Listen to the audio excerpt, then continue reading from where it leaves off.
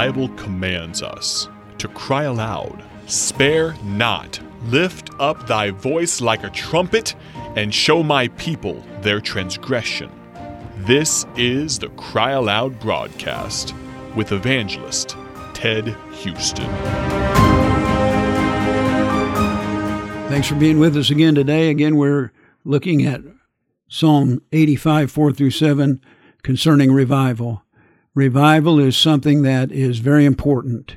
It is needed by so many churches. Our country needs revival. We don't have a lot of time to go into that to finish up this lesson. But it means to keep alive, bring back to life. It means to restore. And it means to have a spiritual awakening, an awakening to spiritual concerns. We see in this passage of Scripture that they obviously saw from God a realization they needed revival. We see that then they obviously sought of God a revival. Turn us again, O Lord. And then we see that they had a repentance. They said, turn us. They were seeking repentance. And when repentance comes, there is revival. And we've looked at that. Jesus said, if you will be zealous, therefore, and repent, I'll come in with you.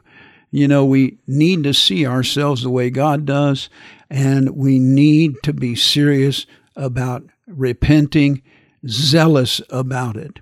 And then we saw that God will send rejoicing. And when Israel got totally committed to serving the Lord, it says that the people rejoiced. That the people rejoice. Rejoicing is a wonderful byproduct when true revival has come. There's not much rejoicing going on today in our country. Not a lot of rejoicing going on amongst those who are truly saved because of the what we see in this world. I believe there are a lot of quote-unquote churches. I'm nobody's judge, but there are a lot of quote-unquote churches that are nothing more than froth and fun, and they try to make people feel good, but they don't understand that truthfully they are really miserable and wretched and naked and poor and blind, and they do not have an understanding of what it means to get totally right with God. And I pray that will happen, dear friend. I don't hate anybody. And then we see that God will send results. And it says in Psalm 85, verse 7, grant us thy salvation. I like David when he got broken over his sin with Bathsheba in Psalm 51, 10 through 13. He said, create in me a clean heart, O God, and renew a right spirit within me. Boy, isn't it nice to get your spirit right and get cleaned up?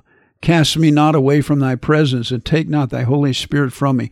He's talking about it's like a child when you've disobeyed your parents. There's a distance. You wonder if they love you. You feel like there's something between you and your parents, and that's what happens when we sin against God. He says, restore unto me the joy of thy salvation, and uphold me with thy free spirit. Boy, that joy, give me that joy. And then he said, then will I teach transgressors thy ways, and sinners shall be converted unto thee. If we have true revival, I believe this, we'll see sinners converted. I believe one of the reasons we're not seeing a lot of souls saved in this day and age is because we, as God's people, do not have true revival. We haven't got our hearts right with God, and I believe this. The Lord send, that song goes, Lord, send the old-time power, that Pentecostal power. The floodgates of blessing to us swing open wide. Lord, send the old-time power, that Pentecostal power, that sinners be converted and thy name glorified. I know what you're thinking. You always wished you could sing. Now you wished I could. Amen. But I want to tell you something. We need revival. We need to be honest about it. And I believe we have revival. We will see a salvation of souls. If we have revival, we will see some things happen in our Christian life and our Christian works that I want to look at as we conclude this study and our study tomorrow. But let's think about it, dear friend. Are there areas in my life that are not producing? Do I have fallow ground? Have I backslidden? Have I started the process of dying spiritually? Do I need revival? Am I going to respond and repent and get revival?